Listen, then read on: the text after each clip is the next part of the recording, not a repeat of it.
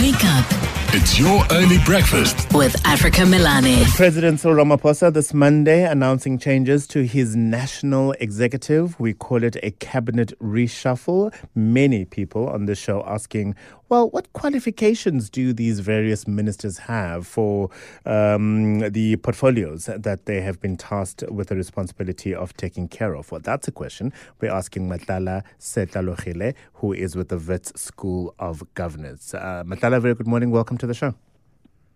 Morning, Africa, and morning to your listeners, man. There's an expectation generally in South Africa is if I'm going to be announced as the Minister for, communications, for example, I should have the requisite skills and qualifications in broadcasting or communications or whatever the requirement may be in order for me to carry out the duties of Minister. That is not a requirement, is it?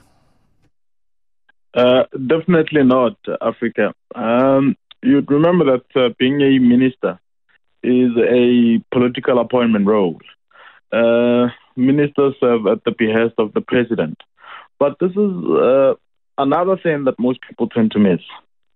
Remember that in the South African legislative framework, ministers or cabinet members are drawn from National Assembly members.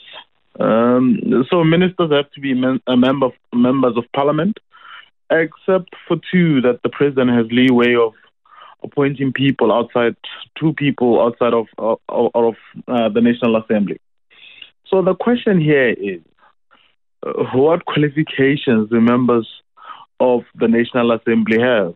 Is there any educational prerequisite for people to become members of the National Assembly? And the answer is a simple no. So the quality of cabinet tends to reflect the quality of members of parliament that we do have in South Africa. Let's then, I suppose, focus on the role and function of the minister. The department of the portfolio he or she is looking after, and sometimes the minister will be looking after a number of departments, by the way, that happen to fall into that portfolio. Higher education, science and innovation, for example, those are two distinct departments sometimes. Justice and correctional services, two distinct departments. Those director generals, I would argue, need to have the requisite skills and qualification in order to run those departments and effectively implement and execute whatever policy has been determined by government. The function of the minister is to bring policy to parliament and to process it to the benefit of South Africans, right? Well, on paper, Africa, remember that even though ministers as political heads drive the policy direction of government based on the mandate that they have received from the various political parties, or in this instance, the single political party that governs the country. Policy tends to stem from technocrats, your DGs, your chief directors, and so on and so forth within various government ministries. A lot of ministers do not necessarily have the technical competencies to handle policies at that level, whether it's policy development, policy analysis, policy evaluation, whatever it may be. They do not necessarily have the technical competencies. For instance, you asked, I think, your first question, one of the aspects was that there's an expectation that for someone to be a minister of communication, for instance, maybe they should have a degree or a qualification of sorts in the media space. For instance, let's say that minister of communication, someone has a qualification of sorts in journalism. That does not necessarily make one a policy specialist anyway and understand policy.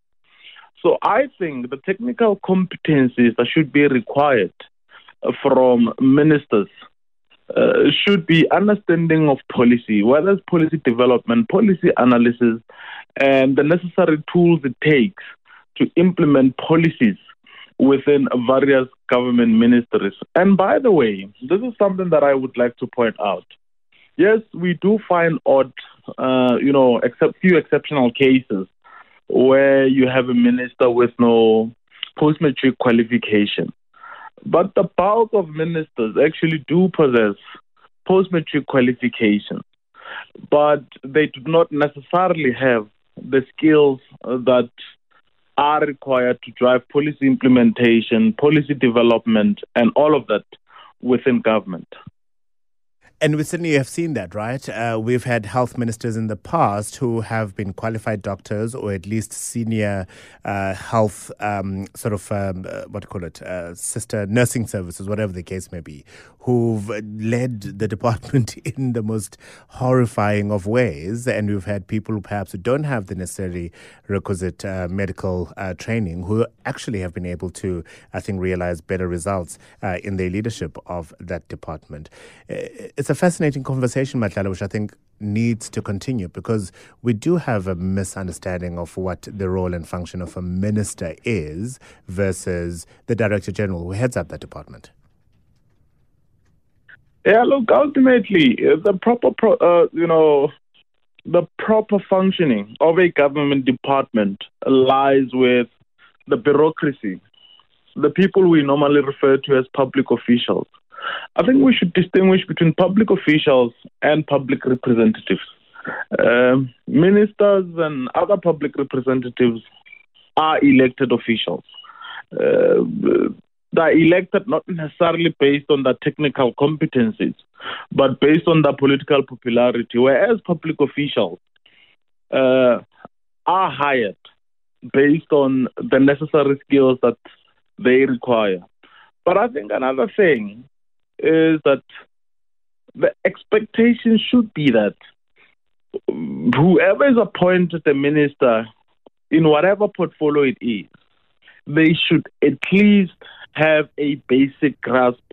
And I think, in fact, more than just a basic grasp of that portfolio for whichever they have been appointed.